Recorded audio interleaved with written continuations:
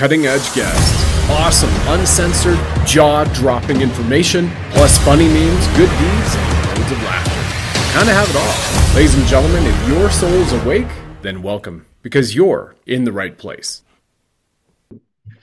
Well, welcome back to the Sovereign Soul Show, all of you divine lions and lionesses. As you know, we stand for love, levity, and liberty, because after all, as it is written, love is the greatest power in the universe. Reiki master, nearly a decade, 22 practicing. And as you know, our mascot, the Bling Buddha, not only does he fire red pills from his 9mm, he has that Punisher tattoo over his left breast symbolizing Save the Children. The two men you see on here are also about that, and in saving the children, it also means that we all take back the countries, the business entities that have been overridden on us, the fraud which has been perpetrated, said they're NGOs, and they're not, and they're serving a demonic agenda. And somebody who can speak very well to that, as you know, is Bishop Jim O'Connor, who, after West Point and punched the demon Cabal in 1972 in the face, which threw the psychic who predicted JFK's assassination from the CIA out of the room on her ass in front of two general officers, the commandant as well of West Point. It was written up in the New York Times and the West Point Gazette. Then, after retiring from a U.S. Army Major, airborne, and combat decorated, eventually after his MBA and adjunct professorship in the Beltway, became a priest and now a bishop in the pre-Constantine underground Orthodox Church, the same one that Christ set up when Yahshua walked the earth, and he has successfully performed 18 exorcisms. This is a man with an order that has access to the 777 books of the Bible and a descendant of Charles Carroll. And before we get over to the other wonderful gentleman we have here, Bill Ogden from Tactical Civics, we need to look at what's been going on and where we are right now, right? Because when we look at this, we're about approaching the 2-year anniversary of the Canadian Freedom Convoy. And right now, this week, we have the German, the Polish farmers, and the people that are standing up. In Australia, a year and a half ago, 2 million stood up. In Brazil, we've seen that going on. We see France standing up. Spain is going into 2 months of standing up for freedom, and other countries are about to do that. But we don't see Americans doing it. And remember what the Canadians did. The Canadians braved freezing temperatures 2 years ago next month in the largest strikeout, standing up and speaking out for freedom in known history of the last century or more. It started from the Atlantic and the Pacific coast. It crossed the second largest country by landmass in the world, save for Russia. And for example, about people standing up and coming together on doing what's right versus wrong. When the RCMP in Saskatchewan refused the caravan coming from British Columbia to stop for gas and food, which had children, the Mennonites on horse and buggy rushed ahead of the Freedom Convoy, parked themselves on the Trans-Canada Highway, and fed thousands of drivers and passengers and children for free and handed out warm blankets. All in a show of patriotism, not just patriotism because it was wrapped in a Canadian maple leaf flag at the time, because it's right. This is what human beings can do for each other when they stand up for right. And I've got chills. And until recently, America had the greatest military in the world. It still has the greatest constitution, in my perspective. Yet many Americans remain silent, not taking action, going to social media instead of organizing themselves peacefully to do the thing. And we had Lee Dundas, a descendant of Patrick Henry, who said, "Give me liberty or give me death," who actually helped architect the Canadian Freedom Convoy 2 years ago. Indigenous of Turtle Island stood together. Yet the rest of the awakened patriots in America, especially the last few weeks with Epstein Island docs coming out, the stolen elections, the overturn, what's going on with the Trump, the MAGA party camp, saying, what can we do? How can we do it? And be a peaceful dissenter, as Thomas Jefferson said. Bill Ogden and Tactical Civics had the answer, and that's what we're going to answer for everybody right here. Because this is a society where the republic was usurped in 1871 by a demonic agenda. And everybody is very much aware of that right now. So the work has been laid. The foundation is there. You have a constitution, America. Peek up, listen up, sit up, watch this next 45 to 60 minutes with Bill and Bishop Jim O'Connor. Because as Gandhi said, be the change you wish to see in the world. And he took down the British Empire with 1 billion people standing up peacefully. And that peaceful rebellion is what we can all do, because we really don't want bloodshed. You have a combat veteran here in Bishop Jim on the show. And Thomas Jefferson said, in the country, dissent is the highest form of patriotism. And lest I remind you that JFK said, ask not what a country can do for you, but what you can do for your country. Regardless of aliens being here, a southern border overrun, stolen elections, banks getting bailouts for fixing markets, and some of them are bankrolling child rape and torture island and Epstein. No more. This is how we, the people, take back those Americans, America as a republic peacefully. So, without further ado, and thank you, gentlemen, for being here in such a short period of time, pull together this show on January 11th. Bishop Jim O'Connor, if you won't mind elaborating a little bit more on your background, being a descendant of Charles Carroll, and also the stock, the breed the O'Connors come from. And then we'll go over to Bill. And Bill, you have the reins, and tell us about tactical civics and how everybody can get involved and set up a constitutional jury for freedom. Brad, it's great to see you. Bill, it's nice to meet you. The O'Connor family is the largest last name in Ireland. The first O'Connor was Conor MacNessa, who sent his ambassador to Jerusalem to find out about this miracle worker. The ambassador saw the crucifixion, heard about the resurrection, was there on Pentecost, and actually heard St. Peter in ancient Gaelic. And this is recorded in the Irish history called The Time. My dad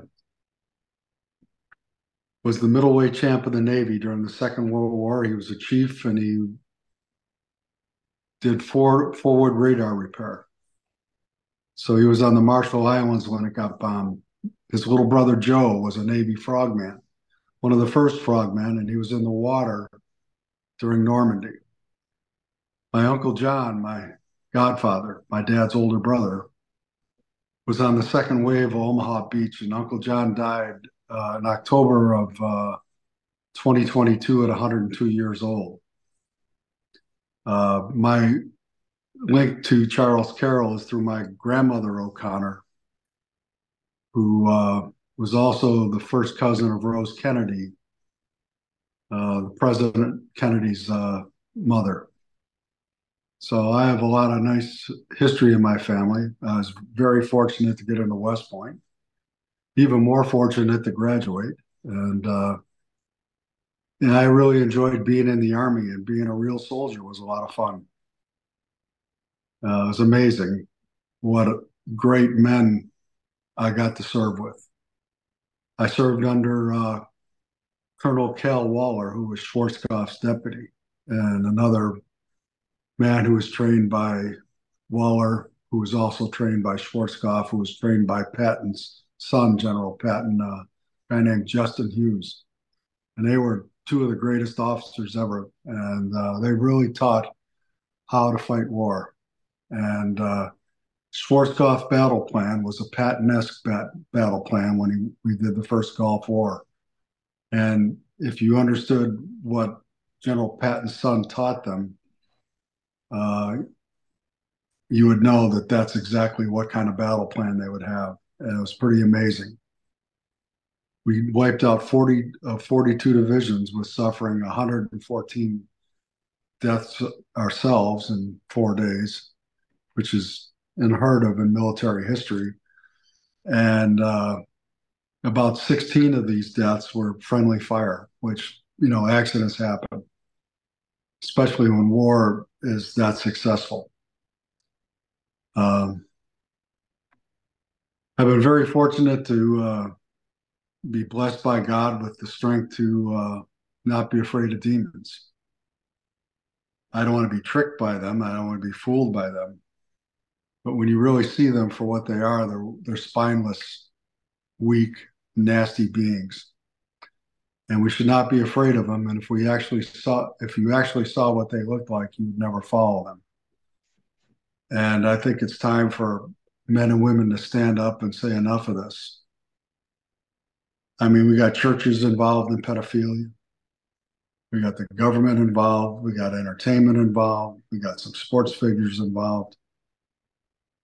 They're sucking us dry. They're doing terrible things. And it's time for good men and women to stand up and say enough. No more children, no more evil, no more stealing our money and partying on it. So that's my point of view. Excellent point of view. And Bishop Jim has the channel on Rumble, Grace of God. So make sure you're following him if you're on our show. And Bill Thank you. Odd, Tactical Civics, a patriot, a man. Awesome. Last time we talked, you had just been feeding the horses hay, and you've got beautiful country music and guitars behind you, sir. Please go ahead and off you go. Let her rip. And hang out. Yes, let exactly. her rip. You know, the Declaration of Independence, it references a phrase that said, after a long train of abuses and usurpations, that lead inevitably. Well, you know, we've been living that. And they stole the election down here. It was in all the news. I'm sure you heard about it, that clearly Biden's not as popular as they're trying to tell us. Where I live, you'll get why I'm laughing. Where I live, bumper stickers are still good, you know. So I pull up behind a truck, and I'll clean this up because I don't know what the rules are in Canada and Virginia. You just send it, Bill. You can send it. Absolutely. FJB. There's an FJB. That's awesome. Yeah. And below it, there's another one that says, and if you like them, F you too. You know, and it's just, there are flags flying, you know, thematic along that and so on. Awesome. It's just not real. It's surreal. We're actually living in a moment that's surreal. It's fiction. And part of the fiction, it's an intellectual construct that they're trying to force us to live in. I keep going outside and looking around. You know, I don't see the federal government. I look for it. It's not here. I don't see the state government. But every now and then the township does go by. And so I understand the order of governance because I know who I see. But after they stole the election, after they were trying to make me take a shot that I didn't want, and I'll just throw this in for context. We had a child with cystic fibrosis. We spent 25 years in the hospitals, Children's Hospital and then Shadyside Hospital. We're medical snobs. There, I said it. I'm glad. We know a thing or two. My kid would go to the hospital 4 to 6 times a year. She'd be in 2 to 3 weeks at a clip. My wife would go down there with her. I'd commute back and forth because it's just down the street to Pittsburgh. And when the alleged pandemic hit, I said, honey, I think you and I might know something about all this. I think we've been down this road. When they're trying to compel us to wear a mask, I said, you know, our kid had a respiratory problem, and a cold could lead to pneumonia and early death. Cold is a coronavirus. And yet there we were 25 years. We were never asked to mask up. Nobody on the floors masked up. Nobody in the Ronald McDonald House masked up. We're living with patients from all over the world with kidney transplants, liver transplants, multiple organ transplants, cancer patients. No masks. Everybody and their brother's coming and going and cooking lunch. The Marines are coming. The Pirates are coming. Steelers are coming. Nobody's wearing a mask. And now all of a sudden, we're being told. And where it came down to me, and this is part of the journey, was I'm afraid that if I put the mask on, people will think I know something. And then I'm setting the wrong example because that thing doesn't help you. It's not going to help you. And I knew that. And so that comes under the heading of people trying to govern me against my will, make me do a thing. You know, I say to people all the time, you don't have to wear a mask if you don't want to. You don't have to wear a hat if you don't want to. I personally like a hat. You don't have to. You know, it's personal liberty. But as we're going through these long train of abuses and usurpations, and they're kicking me off social media periodically. I can't be anything I said. What's controversial about me? I seem to be normal, you know. Nevertheless, I'm getting reprimands and so on from people I've never met. Apparently, it's their platform with my data. But so I'm searching. I'm part of the search. There are 2 questions I have: what's going wrong here, and how do I fix it? And so I'm on social media. I'm on the Instagram, and I'm on the Twitter, now the X, and I'm on the Facebook, and I'm going on to all these websites, watching all these shows. I'm watching Patriot Street Fighter and Nino Rodriguez, and I'm watching Jayco, and I'm watching Wano Savin, and I'm all this stuff. My wife, because she is subtle, would ask me in evenings, so what are the crazies telling you today? And I guess that's all of us now, right? I would get 4 hours of Steve Bannon many days because at least he was covering pithy topics. And one day in March last year, I happened to tune in to Scott McKay. Now, you should know Scott's from the same county I live in. I've known him for 30 years. He goes by the handle Patriot Street Fighter. I was there before he went viral. And that's not a claim to his fame or mine. I know the guy.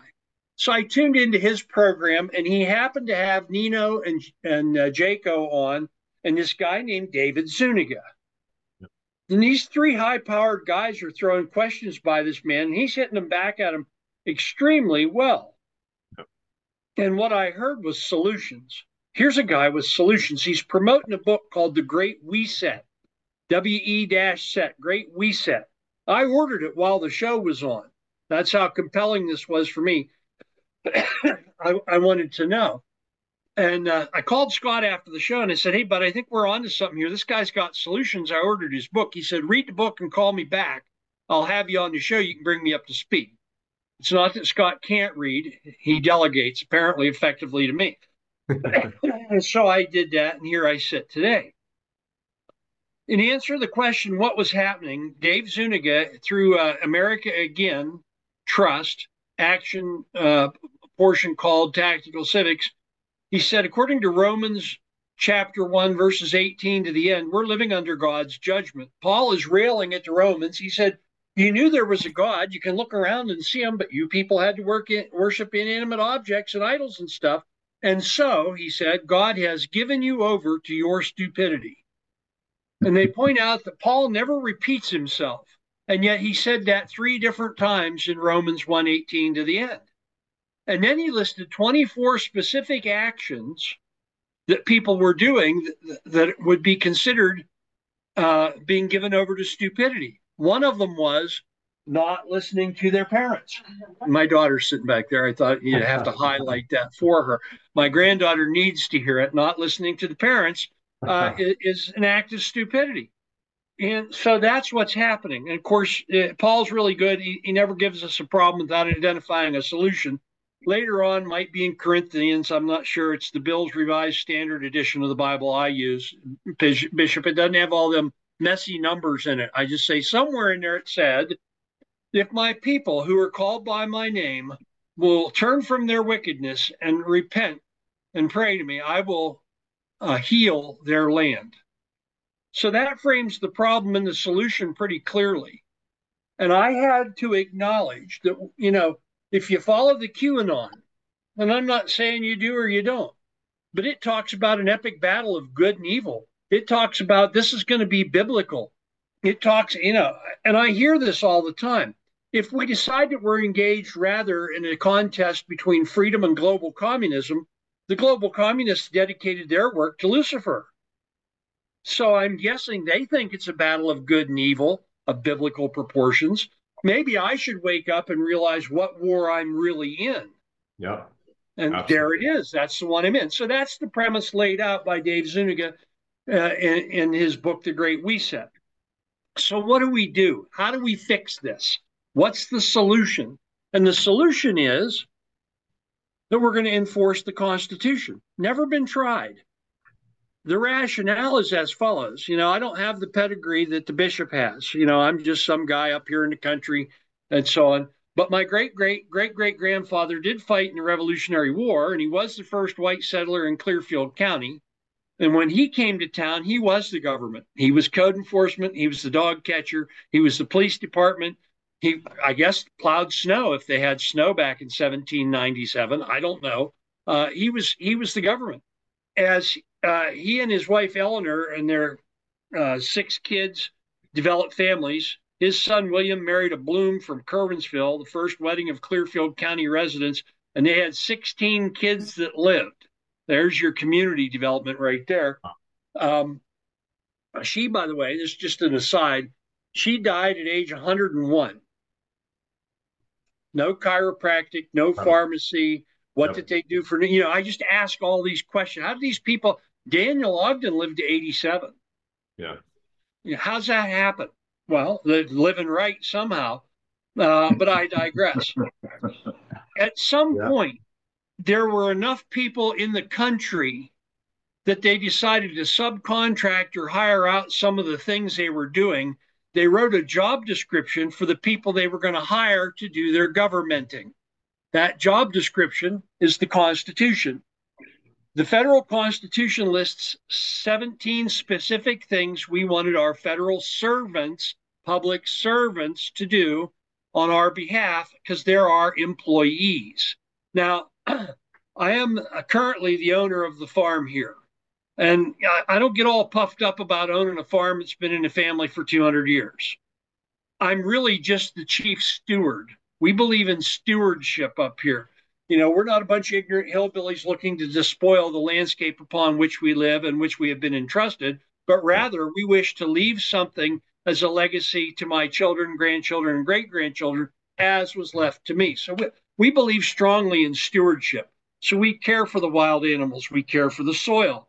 We want the place to look like somebody cares about it. So we mow and prune and you know, I have a thing about all the lines have to be parallel when you're running a mower. Don't be driving diagonal across the field, that kind of stuff. Somebody said anal retentive. I don't know. Could be OCD. I don't know. But so too do we have stewardship over our country. So too do we have ownership over our government. You know, the people that wrote the Constitution were all business owners, as near as I can tell. Franklin was the first franchisee. He franchised printing presses up and down the coast and used the residuals to have lifestyle so he could fly a kite in the rain, start a library, run a fire department. He was independently wealthy from business. He was a business owner. Okay, that's what he did. And so it would be crazy for business owners to delegate authority to employees and then neglect them. Do you think about it? I have three simple questions I ask people. Do you think there's too many criminals and not enough public servants in government? That usually gets a yes. Do you think the criminals could use some consequences and the public servants could use some supervision? Gets another yes.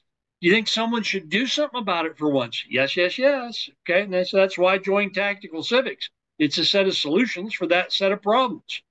And then I usually send somebody an 11-minute video, and about 1/3 of them join without ever talking to me again. You know, it's self evident.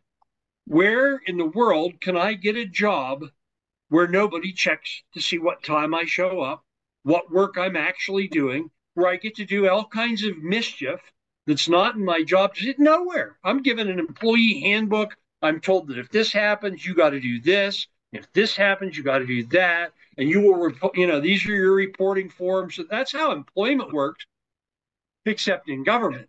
In government, we elect people and send them to Harrisburg and Washington, and we just say, good luck. If anything goes wrong, tell us no when you get elected next. How about this one? We hire subcontractors. Now, we hire a guy. We had people in the house I'm sitting in putting in an addition when the twins were born 40 years ago. And the guy was putting up a hallway wall, and I said to him, is that wall plumb? He said, yeah, why? I said, because my wife can see down to the 64th of an inch. And if that bugger isn't plumb, you'll be tearing it out. Well, he got a 5-foot level and put it up there, and then he tore it out. When you have a contractor, you check their work before you write their check. Okay, there's an oversight function. If they don't do it the way you want it, you make them do it the way you want it, or you don't pay them. Who has the oversight? The owner. Who has the oversight on the employees? The employer, the business owner. Think of a restaurant. You open a restaurant. This is your idea. You're going to make wonderful food for people because that's your passion. But you got to know advertising and accounting. And you got to know building maintenance. You got to deal with plumbers and all these other people. So what's the restaurant owner do? Well, he shows up early to make sure the snow's shoveled out from in front of the door, answers the phone, takes reservations, unloads the truck. The people that didn't show up sick, he has to fill in for them, wait tables perhaps, interact with customers, run rent. He does everything because it's, wait for it, his business. This is my business. This country, my business. I'm an owner. I inherited ownership. My great grandfather was here before we were a county and a state. I own it. And so that's the paradigm from which we launch forward. So, how do we enforce the Constitution? Well, it'd be good if we knew what it said. My son in law, God love him, at 40 was reading the Constitution. He said, "Yeah, it's the first time I never read it before." I said, "Didn't you?" "Nope." I said, "Huh. Probably know the rules of golf, though, don't you?" And that's kind of the state of the nation. Jefferson said, "A man who expects to be ignorant and free in a state of civilization never was and never can be." You think back, they're trying to sell the citizenry on the Constitution. So they're writing articles and putting them in the newspaper so that farm people, after a full day in the fields, by lantern light, having only a sixth grade homeschool education, can sit and read the Federalist Papers and understand them and say, "Yeah, that Constitution, that's probably a good idea." I defy you to run that through a college course today and have the kids sitting there go, "Yeah, oh, that makes sense." Okay. And yet that's what the people that ran this place did, because they made it their business in those times to know the current law, the current Constitution, current court cases and rulings, that we made government our business. Why? Well, people like Washington said government is like a fire. It's a wonderful tool when it stays in its place, but if it gets outside of its boundaries, it's quite destructive. Where are we now? It's out of its boundaries. It's being quite destructive all over the place. So, how do I enforce this? Well, the first thing is we have to realize who's in charge. Civics is about who's the boss. I am the boss. How do I know this? Because in the document, it says in the largest letters, "We, the people." And in summary, by virtue of defeating the British in the Revolution, the mantle of government fell upon the shoulders of the people. We are a collective sovereign. I know this is the sovereign soul, and I know we have dominion over our soul and all that. But in terms of running a place, we got to do it as a group. We, the people, not me, the people, we, the people. Me, the people's a tyrant and a despot. We, the people, can sit down and talk over our problems and figure out how to move forward. You know, a good reason for a limited government is because I don't have all day to solve all the problems those people are creating. They shouldn't be doing this much. I asked them to mow the lawn. One thing, they had one job, 17 things in their federal constitution. One of the fun times that's coming is when we look at people and say, "Where's the constitutional authority for that? Why do we have an EPA? Where's the constitutional authority for that?" "Oh, Richard Nixon wrote an executive order." "I see." Scratch. "Where's the constitutional authority for the Department of Education?" "Oh, Jimmy Carter thought it'd be a good idea." Scratch. We just walk down through it. Think of the savings. These people, there's two kinds of theft. There's when you don't do everything that's in your job description and you're stealing time, and when you do more that's in your job description and you're stealing authority. Both are occurring now. And so I keep wondering the solution. We're going to do a couple things to regain control. We're going to restore. I love the word restore. We're going to restore the county grand jury. Grand jury has 1,000-year history. We brought it from England, brought it over here in colonial times. We had it during revolutionary times, post-revolutionary times, had it after the Constitution, right up into the 1940s. It was a going thing. It's where the people have investigative and oversight authority. Restore to me means we've got one up in the barn. It still works. We're going to get it out, clean it up, lube it up, and put it back into service. We're going to restore the grand jury. Okay? We're going to move forward in restoration of the grand jury. That's for all my progressive friends. We're going forward to restore. The grand jury is 25 people drawn at random from the voter rolls. They are sworn by the judge. The judge can leave the room then. Thank you very much. They have equal authority to the judge in the courthouse. They're superior to the prosecutor, superior to the sheriff. All resources of the courthouse are available to the grand jury. They can investigate anything they feel like investigating. They can issue subpoenas and search warrants. They can go whether the trail leads them. Remember when the teacher walked back and forth between your desks to make sure you weren't cheating? You weren't cheating. Teacher still did it. It's called proctoring. Grand jury can do that. They can look into a department of government and see if it's operating as instructed. There doesn't have to be crime, fraud, and other malfeasance for them to investigate. They can investigate whatever they want. Who can? The people that own the place? Who can? The board of directors? Who can? The people, the grand jury, can investigate. Now, there's another entity that has an 800-year history called the militia. And some people, they clutch their pearls. Oh, I don't usually do voices, but they get real upset because they've been watching Yellowstone and they think the militia is the Montana 3% that's on their way to kill John and Beth Dutton again this season on Yellowstone. No, it is the people's law enforcement. And you have to ask them. You try to ask intelligent questions and compel people to think. But when my great grandfather came here and there was a problem, what was the number for the police department he called in 1797? Oh, there wasn't one.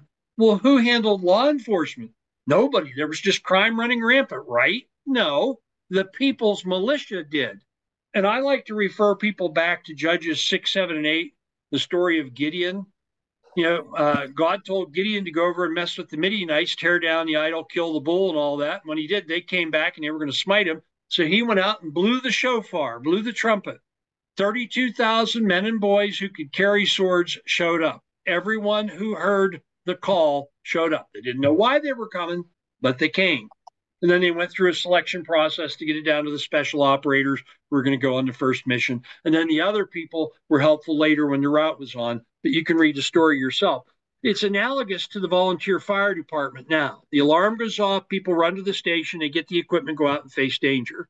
The militia functions at the behest of the grand jury. It's tied into government. There's a web page on the county website. They train. They are regulated. It's not long guns. It's handguns for the most part. And I'll just give you an example, a hypothetical. Let's say that in Lawrence Township in Clearfield County, Jeremy Ruffner's been stealing money as a township supervisor. And let's just say that there's been a criminal complaint filed, but he has oversight on the police department. The police have a problem going to his house with the search warrant because he's their boss. They have a conflict of interest. Who can go? Militia can go. That's who can go. We, the people, can go in an orderly fashion, not mean, not kicking down doors, not anything ugly. It's not vigilantism and so on. And I shouldn't even have to say that. We're not talking about something that's extra constitutional here. Militia is intra-constitutional. So Pennsylvania's largest gun store, Bishop, is Bryce Gun Shop here in town. And it's a large establishment. And up here, people are real good at quoting half the Second Amendment. I got the right to keep and bear arms. Yeah, actually, you do have the right to keep and bear arms. But that's not what it says. It says a well-regulated militia being necessary to the security of a free state, comma, the right of the people to keep and bear arms shall not be infringed. And that first half is the thrust of the amendment. Yeah, you got to have arms because you got to have a militia. We've given up on the militia discussion, so now we're talking about what gun I can keep. No, I need to have whatever I need to have for law enforcement. Whatever that is, depends on what the criminals have, I guess. Looks like paid law enforcement can get military gear. And, I'm not prepared to have that discussion of what a militia should have, but it does say in the enumerated powers of Congress that one of the things Congress can do is call forth the militia. Now, in order for you to call it forth, it has to be already constituted. It doesn't say constitute and call forth. It says call forth. So it's already a thing that's happening. Call forth the militia to enforce the laws of the land. That'd be law enforcement. Put down insurrections. Wouldn't that have been convenient? And repel invaders. Gee, is that going on anywhere now? And so the militia is a real thing. It's constitutional. We want to have it. We in every state we can set this up.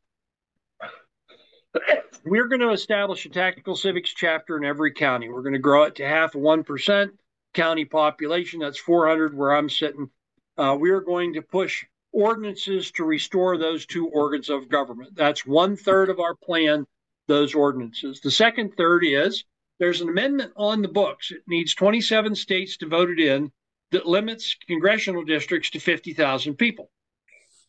It was the one thing that Washington spoke up about during the Constitutional Convention. In order to have true representation, you have to cap how many people are in a district. Currently, it's 750,000, which is why I don't get to talk to my guy very often because he's got too many of us. Connecticut neglected to turn in their homework on this, or this would already be the law of the land. So we are going to find 27 states to ratify this amendment. I wonder if West Virginia would do it. What about North and South Dakota, Kansas, Nebraska? I wonder if Oklahoma would get on board. I'll bet Nevada would go for it. Idaho. You start naming states that would vote for this. We need 27. Should take a half hour on a Thursday afternoon in 27 legislatures. Once we have done that, it will create a Congress of 6,880 people. Tactical civics will be instrumental in identifying and vetting the 15 additional Congress people per district. Okay, we're going to go find folks. Dallas Kephart, I think he's a good one. He's our current state legislator. He can go to the federal. He can go to the big game. I think he's ready for prime time. I'd have to ask him, but I think he'd go. We're going to find him and we're going to send him. There's no office space and no building for them to meet in Washington. So they're going to have to get sworn in a football stadium. And then what we want from the people that we supported, vetted, and got elected or helped get elected is we want them as their first act of Congress to pass Bring Congress Home Act. We'll create the first distributed legislature in world history. They will live and work in the district with the people whom they serve.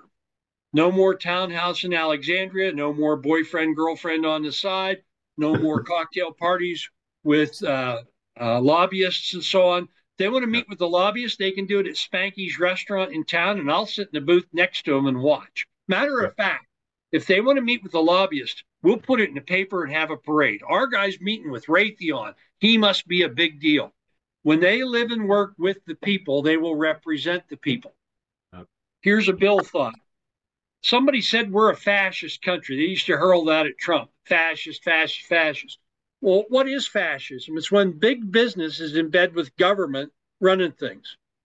You mean like the pharmaceutical industry? You mean like big media? You mean like software giants?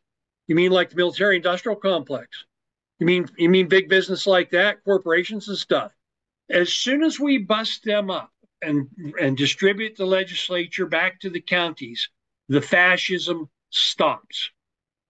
When they have them all together down there, they can get away with doing whatever they want. But when they're up here, not so much, because they're going to see me at the Walmart. They're going to see me on the sidewalk. They're going to see me at Grace's. They're going to see me during deer season along a dirt road somewhere. They're going to see me because they live here. But here's the other little magic part of this. Now, all of a sudden, they live where the county grand jury lives and where state court law still applies. Did you know that constitutionally federal courts are regulated, governed by Congress? Congress can actually decide what they get to consider or not. So if a congressman commits a crime and he goes to federal court, isn't that a stacked deck against us? Yes. But when they live here, suddenly it's different. And so let's say a well-meaning but a misguided congressman wants to do some form of, I don't know, put a shut-off button in my car because they think I'm driving erratically. That's a current bill Thomas or amendment Thomas Massey had in. Let's not even go there. Let's go to something that's rank unconstitutional, like I can't say whatever I want. Now, I will tell you, I should cover this because my daughter, she's sitting right there. My mother said I was free to say whatever I wanted, just not in her house, because she would slap me if I said the wrong thing. So the First Amendment has its limitations. You have to consider that. But I got people that are telling me you shouldn't use that word. I said, you're kidding. It was in the dictionary I had in college. Why can't I use it? First Amendment says I can use it. First Amendment says I can call on Jesus if I want. Jesus, help me. I'm allowed to do that. But let's say a misguided congressman proposes a piece of legislation that's going to curtail that. What he's doing is he's violating the oath that he swore to uphold. I will uphold and defend the Constitution of the United States. When he breaks his oath, that's perjury. Perjury is a felony in state court. Felony will get you disqualified from Congress. We'll have us a special election. You want to go ahead with that piece of legislation there, sir? Or did you want to call it back? I call it a chess move. While your fingers are still on the piece, you want to put it back where it was and make a different move. Because if you do that, the grand jury is going to put a presentment forward on you, bucko, and you won't be in Congress for long. Surrounding Congress with those three pieces, grand jury militia, that amendment limiting a congressional district size, and the Bring Congress Home Act, surrounding them in that retaining wall, putting them here where we can oversee them, all of a sudden we're able to enforce our Constitution. Now, we have a whole Christmas list of other things. Like, who said they had the constitutional authority to own all that land everywhere? They don't. That's not in the Constitution. Out west, my friends are getting oppressed by Park Service, BLM, Fish and Yeah. Wildlife, and somebody else, all under Department of Interior. Back here, we get oppressed by the EPA. None of them are constitutional. And so once we have Congress brought to heel, we're going to go to work on some of that stuff. That is all outlined in the book, The Great Reset, which I recommend. You said call to action. People get a copy of The Great Reset. Read the first 102 pages. Some of it will make you mad. I'll give you one right now. Dave Zuniga takes to task the Pledge of Allegiance. He calls it the Bellamy Pledge. The Bellamy Pledge was introduced in the 1870s. Where did I heard that year somewhere recently, 1870 something. The Bellamy Pledge was written by a Baptist socialist minister. Apparently, that was a denomination, Baptist socialist. And when you did the Bellamy Pledge, you extended your hand like that in a salute to the federal flag. Roosevelt discontinued that, put your hand over the heart because it was bad PR at the time, Europe and all that. Why would they put a pledge to the flag in the 1870s? Well, they're pretty much against state rights after that war. That was a war between militias and so on and so forth. And my comeback is always, can't we just use the same pledge Jefferson used? Because he didn't use one. He didn't pledge to the flag. The flag wasn't what's important. I'm not against the flag. I'm not even against the pledge. I'm against false history. I'm against there's a story they tell. The guy was watching his wife prepare the ham for Christmas, and she cut the end off of it to stick it in the roaster. He said, "Why'd you cut the end off? Does it make it juicy or something?" She said, "Well, my mother, I watched her cook. She always cut the end off the ham." Oh. His mom was out in the living room. I said, "Hey, Mom, how come you cut the end off the ham? Does it enhance the flavor or what? What's she do?" She said, "Well, my mother always did that. I never asked. That's just what we did." So he calls Grandma down in Florida. He says, "Hey, Grandma, I'm here. We're getting Christmas dinner out, and they're cutting the end off the ham, and they don't know why. They said you were responsible." She said, "Oh, I just had a small roaster, and that was the only way it would fit." It's funny how people do things over time without knowing why. Yeah. Maybe there was a good reason once, but there's not a good reason now. Blind allegiance isn't the deal. Now, you were talking about the 1871, probably the Organic Act and all that stuff. And I usually don't comment on it, but I will here because I feel like I'm among friends, right? You guys like me. I'm agnostic on all that because I'm ignorant. I don't have my second ham license yet. When do I have time to read about the Organic Act if I don't have my second ham license? And it sounds to me like a crime was committed. They stole the country. Scott says the seats of government are empty and they're filled in the corporation. Assuming that's true, I believe we should present that to a grand jury in a county near you. Think the shots are a bad deal? Present that to it. And so I've literally talked to people all over the country. Talked to a guy down in Arizona, lost statewide office because he stole the election. He's got 1,200 counties of data about the theft. He's presenting the information to the legislature. I said, I thought they're the ones that stole it. So wouldn't it be better to present that to a grand jury? Well, yeah, but we don't have one. Hello, why don't we get that first? Cart, then horse, cart, then horse. Up in Oregon, there were two senators and somebody else in front of the Ninth Circuit Court of Appeals on a case about what you can present informationally to a federal grand jury, and they got shot down. Maybe they'll go to the Supreme Court, maybe they won't. And my question was, wasn't that a crime in every county where you live? Wouldn't it be better to present that information to county grand juries? Yeah, probably, but down in Florida, there's a guy been working for 25 years getting grand juries set up. Finally, they got two. They got the blessings of the governor to set up one on the border, one on the COVID, but something's going sideways. Talks have broke off. I don't know. He said, we need people to come out and support us. I said, wouldn't it have been better to have the people organized first? Well, yeah, probably. But you know what? Tactical civics, we're organizing people first. When I joined last year, there were 500 of us. 500 republic wide. Some of us have been busy. We've grown by a factor of 10 since then, Awesome. possibly because I finally got to meet Brad. We're getting all these results. You know, we go out and we're growing the mission a half of 1%. If in 10 months we grew by a factor of 10, by Halloween this year, we'll have 50,000. By the end of August next year, we'll have 500,000. By the end of June the following year, we'll have 5 million. 5 million is 3 times the number I need. And that's republic wide. And there are tactics and strategy, what we're doing. And I won't go into all that now. But this is a thing. The people are ready. You said about the people aren't standing up. They're standing up.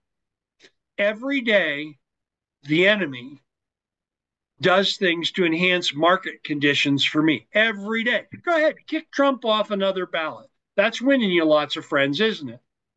Then they start saying, we need to be able to do something. Hello, we can do something. It's called enforce the Constitution. How do you do that? Well, step one, learn about it. You know, it's a proven fact that if I read books on health and nutrition, I'll lose weight. If you study something, you manifest it.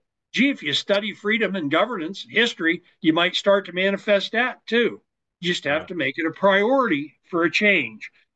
Uh, any given moment, the world turns on a dime. Now, I got pressure from some. We got to do this right away. They gave me the number of days. We only have so many days. Why? What's going to happen if I don't hurry? Now, I grew up, haste makes waste. You know, if the job's worth doing, it's worth doing right. Don't hurry, you'll do it wrong. You're going to have to go back and do it again, and so on and so forth. What's going to happen if I don't get this done in a short period of time? What are they going to do? Debase the currency? Leave the borders wide open? Canadians coming and going as they please? I mean, what's going to happen to us? We're going to start sending all our money overseas to be wasted. In other words, the bad things are already happening. Hastening now isn't going to change that. What we are going to change is the ability of them to abuse my grandchildren. We're only going to have to stand up a few places in a few states and call a few people to task before the whole bunch of them go, retro, Yep. the boss is back. Bishop, you know, in scripture, it says a couple different places, Jesus started by saying, and then the master returned. That's where we are with tactical civics. We're planning to help the master return. The master is we the people. The accounting is enforcing the Constitution. All we have to do is teach the people that which they have not been taught. Somebody said, why don't they teach this in school? They're never going to teach you in school the mechanisms necessary for you to regulate the school. They're never going to teach that. The Billism on that is if you want your kids and grandkids to know something, you'd better be the one telling them. Now, I can go on obviously at length without breathing very often. I got a whole shtick on part of their plan was busting us up. You know, we send our kids to college, get them in debt, and then they come home and they can't find a job, so they got to go live in another town, live in a house they can't afford with cars they never get paid off, and then they move and meanwhile we're all my kids live next to me. I assume it's because I'm likable. There could be other reasons, but we talked about things periodically. It's really a hoot when customers show up at my daughter's business and start telling them about a podcast they saw me on when I live 75 yards away from her and she can hear it anytime she wants. But it's all good because I've reached the age, notice the white, where I am supposed to pass what wisdom I have gleaned in my lifetime to the next generation. And I guess this is a good closing. The native people, the first people in Canada, it's Canada, right? I put the extra I in Canada because Canada seems to work for me. Pennsylvania, Pennsylvanians, Canada. The uh, the Native Americans would get together in the winter in the longhouse around the fire, and the old ones would tell the story about how the people came to be. And it was the same story every year, but the audience changed because the young ones were sitting in the back around the fire now, listening to the elders tell that story. That is how culture was transmitted historically. We tell the same stories to new people over time so that they have the culture we want them to have. Breaking us all up so that we no longer know our neighbors. That's not good for us. No. So if you don't know the people that live across the street, take them a muffin or something, bake a cake and go over, knock on their door, tell them about your dog. You know, the new people moved in down at Leah's house. Who is it? Sarah. Sarah moved in down at Leah's house. I went down and told her, if you see the big spotted dog, send him home. He's not supposed to be down here. And gunfire is normal. Don't let it bother you. She said, it's okay. We shoot too. Neighbors. It's a good thing. But there's a summary of what little bit I know about tactical civics. I'm going to breathe now. Well, that was great, and I do have all the websites. We'll go to it, but definitely Bishop Jim O'Connor definitely has some great commentary to add to it as well. Jim, You mentioned BLM, and everybody thinks that stands for Black Lives Matter and All Lives Matter. It really stands for Baal, Lucifer, and Moloch. yeah, And when you see the names on these lists of people who attended Epstein's Island, and they are public, you can find them. You'll notice that there are who's who's in religion, like most of the Vatican, yeah, who's who in, well, we just had that big raid in New York City of that one Jewish sect, yeah, Khazarian Mafia, not true Judaism. We know and have heard about abuses of children in some of the more extreme Islamic temples. So all the children of Abraham have some group that's hurting kids. That should offend every one of us. And if we can't stand up and do what's right, as Bill is suggesting, you know, we can't wear armor because we don't have a spine. There you go. Then you look at what is the most hated weapon in the United States? It's the AR-15. And why is that? The military version of it is the M16.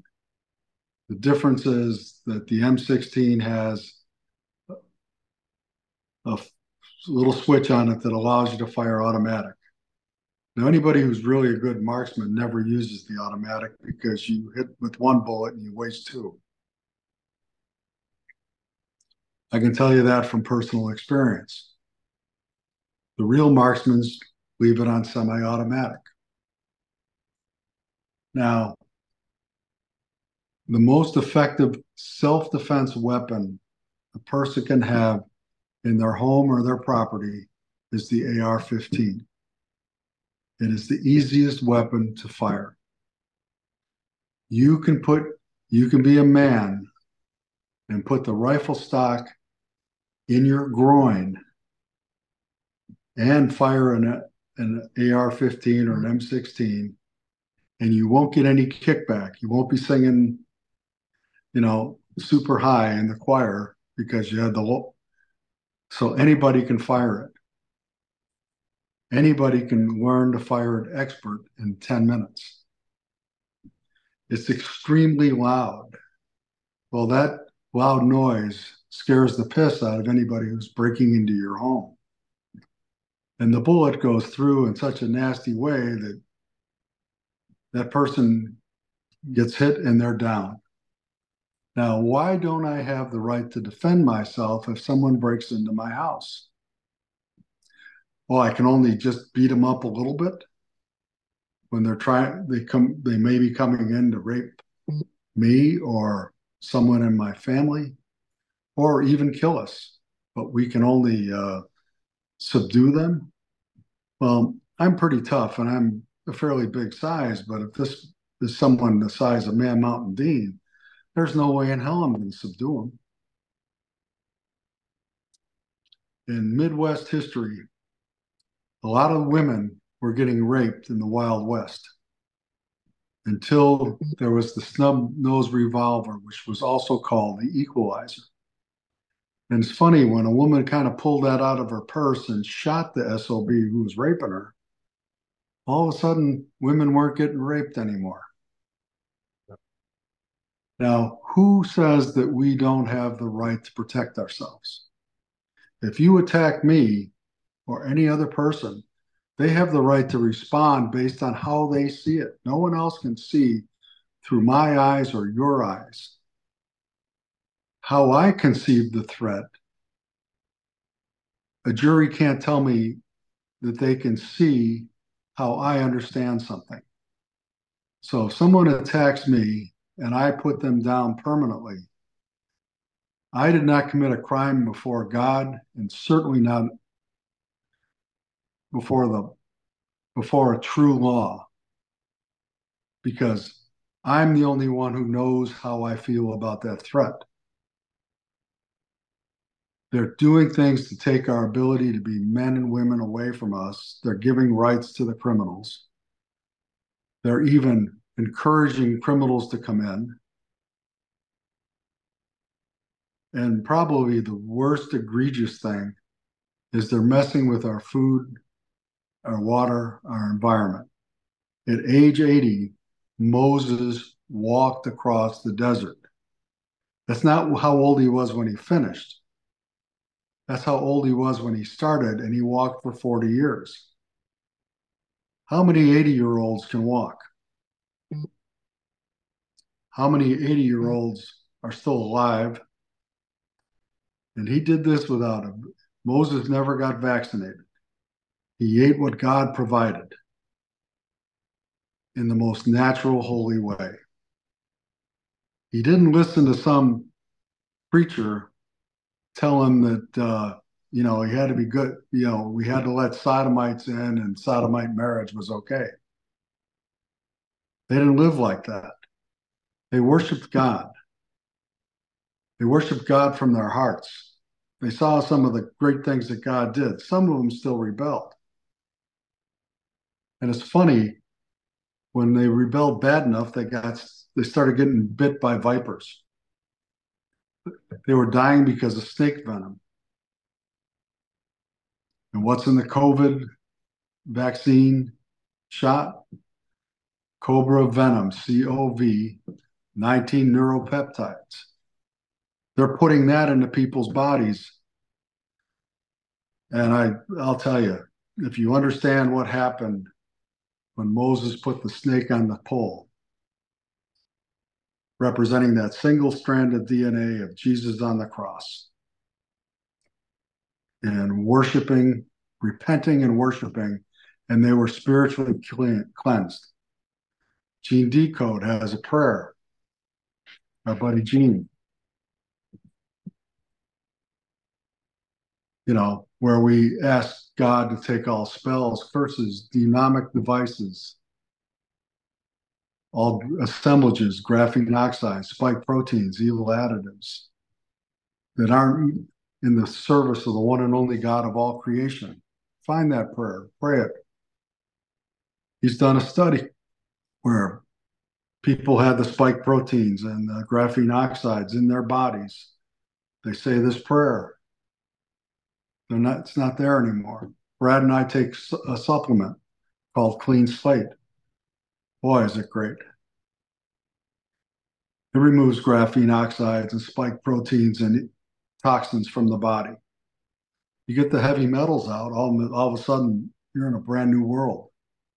You can actually think clearly. You can see clearly. You can't get bullshitted like we're getting bullshitted because your brain's working. And you understand how evil these bastards are. They're keeping us poor so they can rape kids and put other kids on drugs and destroy their lives and their souls. And we're standing around thinking, oh, we're real men because we hit the parlay at DraftKings. You got to be kidding me. You think that's smart? I mean, if you do a 5x5 parlay, they pay you 25-1. If you multiply 2 to the fifth power, that's 32. So in other words, they're making almost 25% on all the bets because they know exactly where to draw those lines. They don't mind paying you 25 because you're the one person that hit. The other 31 didn't hit, and they got their bets. For every $100 that's bet, they make $25. They don't care who wins or loses. They want that $25. They got you. And you think you're being a guy, but a good, strong man because you can figure out who's going to win that game between the Bills and the Steelers and who's going to rush for the most yards. And will Josh Allen pass for 300 yards? I mean, who really gives a shit? I mean, I'm going to root for the Bills because I'm originally from Buffalo and I like football. And I know Bill's going to root for the Steelers. And my roommate at West Point, Art, was from Pittsburgh. And I know if he was still alive, he'd be rooting for the Steelers. And if the Bills can't win it, I hope the Steelers do because I have relatives in Pittsburgh. But that has nothing to do with what's right and wrong. Football is like the Roman gladiators. Yeah. I mean, it's fun to watch. It was even more fun to play when I played it. And I played it in high school. I played a little in college. Played baseball in college. I played basketball in college. I love sports. It's great exercise. It's great fun to work as a team. I enjoyed being in the Army, jumping on the planes, running up hills, sending people to judgment. I've done all that. But I always did this because I believed that we were in a country that was free and good. I've learned since then that our country isn't free, and it's certainly not good. When you have a bozo like Biden in office, who's like Ahab in the Bible, who does terrible things to kids, I'm not old enough to look at Hunter's laptop and see all that smut and how he isn't already dead. I can't understand, much less running around thumbing his nose at this joke we call Congress. I mean, if I told Congress to go screw off and not show up if I was subpoenaed, the FBI would be raiding me with a SWAT team. And yet he can basically thumb his nose at him. What is it? Because his father's a satanic pedophile, he's called elite. There are no elite people in the United States. And certainly anybody who's raping kids. And the most egregious thing I know and I heard on Restored Republic today, and it's been repeated several times, is Kathy O'Brien talked about how on August 1st, 1977, she gave testimony to Congress that she was repeatedly raped by Bill and Hillary Clinton. Clinton was, that was more than a decade before Clinton was elected president. How could a man who was raping somebody in the 70s, a little kid, get elected president of the United States in a country that's a good Judeo-Christian country? That can't happen. Where are the pastors? They're talking about, we got to include this group and this group, all these guys who are committing sin and normalizing sin. When they normalize sin, they're doing the devil's work. And if you're going to a church that normalizes sin and tells you it's okay for two men to sleep together or two women to sleep together, or people to do all sorts of strange things to kids, it's just their preference. Churches that say, well, anybody can receive the Holy Eucharist. You have to be in the state of grace to receive the Holy Eucharist. The person who consecrates it must be in the state of grace, or else it's not holy. And if you're doing that kind of stuff, you're doing the devil's work. And if you do the devil's work, you're going to get a country like we have now, but even worse. If you stand up and do the tactical civics and get on your knees and pray like you're supposed to, then this country will turn around. But it starts with each and every one of us doing our jobs. At the end of our lives, we can't say, well, Lord, I was waiting for you to save us. Instead of saying, well, Lord, I did what we could to help save it because I wanted to present it to you because this is my life's work. There's a big difference. The apostles didn't sit around after the resurrection and say, well, if we sit on our asses here and do nothing, they'll come to us. They got out and they did work. Exactly.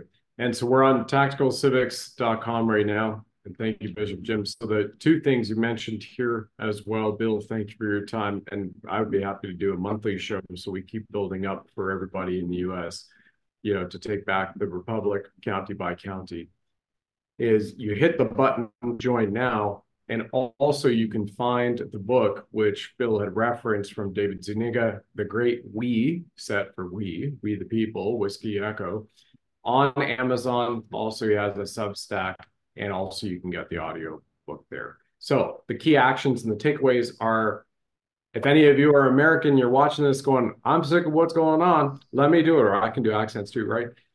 Hit the button and join now. We have, by the way, warrior grandmothers who are part of Tactical Civics. So if you're in your 70s, your 80s, and Bishop Jim's about to turn 71 next month, or this month, ladies and gentlemen, and he bench presses 320 pounds 39 times, it's never too late for anybody to get involved and continue to do it. And he is a general in God's army, literally taking demons off planet and saving souls with God's help. So here we are. Click the button, join now, get the book, educate yourself. Then they have Sunday night phone calls. You can go in, you can ask questions, bring your friends, bring your family, the ones who are awake that said, I've had enough. What do we do? This is the biggest, greatest first step as far as I'm concerned, and be the dissenter, as Jefferson said.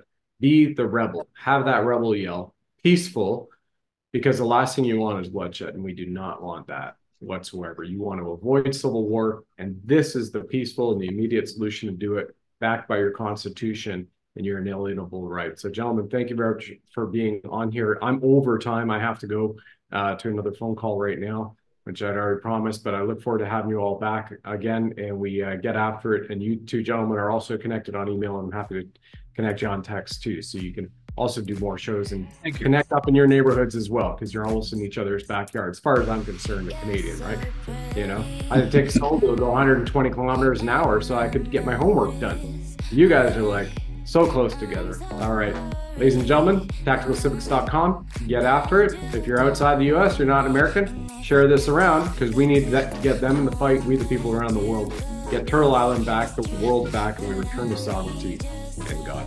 God bless you all, gentlemen. Thank you. God bless you, Brad. God bless you, Bill. Thanks, Jim. It's been a pleasure. I'll be the next person joining. Glad to have you. I gotta sign off right now. Bye later. Hey, you divine lions and lionesses, you amazing sovereign souls. Look at this. Powerful, affordable X39 patches help regenerate your stem cells. These were developed for Navy SEALs. Burns up to 500 calories, acts like a wearable med bed on your body. So you get to wear your natural wellness daily. Order X39 now at catchthelifewave.com. There's Monday to Friday phone support, so you can go there. There's Zooms, and there's a 100% 90-day money-back guarantee at catchthelifewave.com. The X39, there is nothing else like it. Help activate stem cells, reverse aging, and rejuvenate your life at catchthelifewave.com.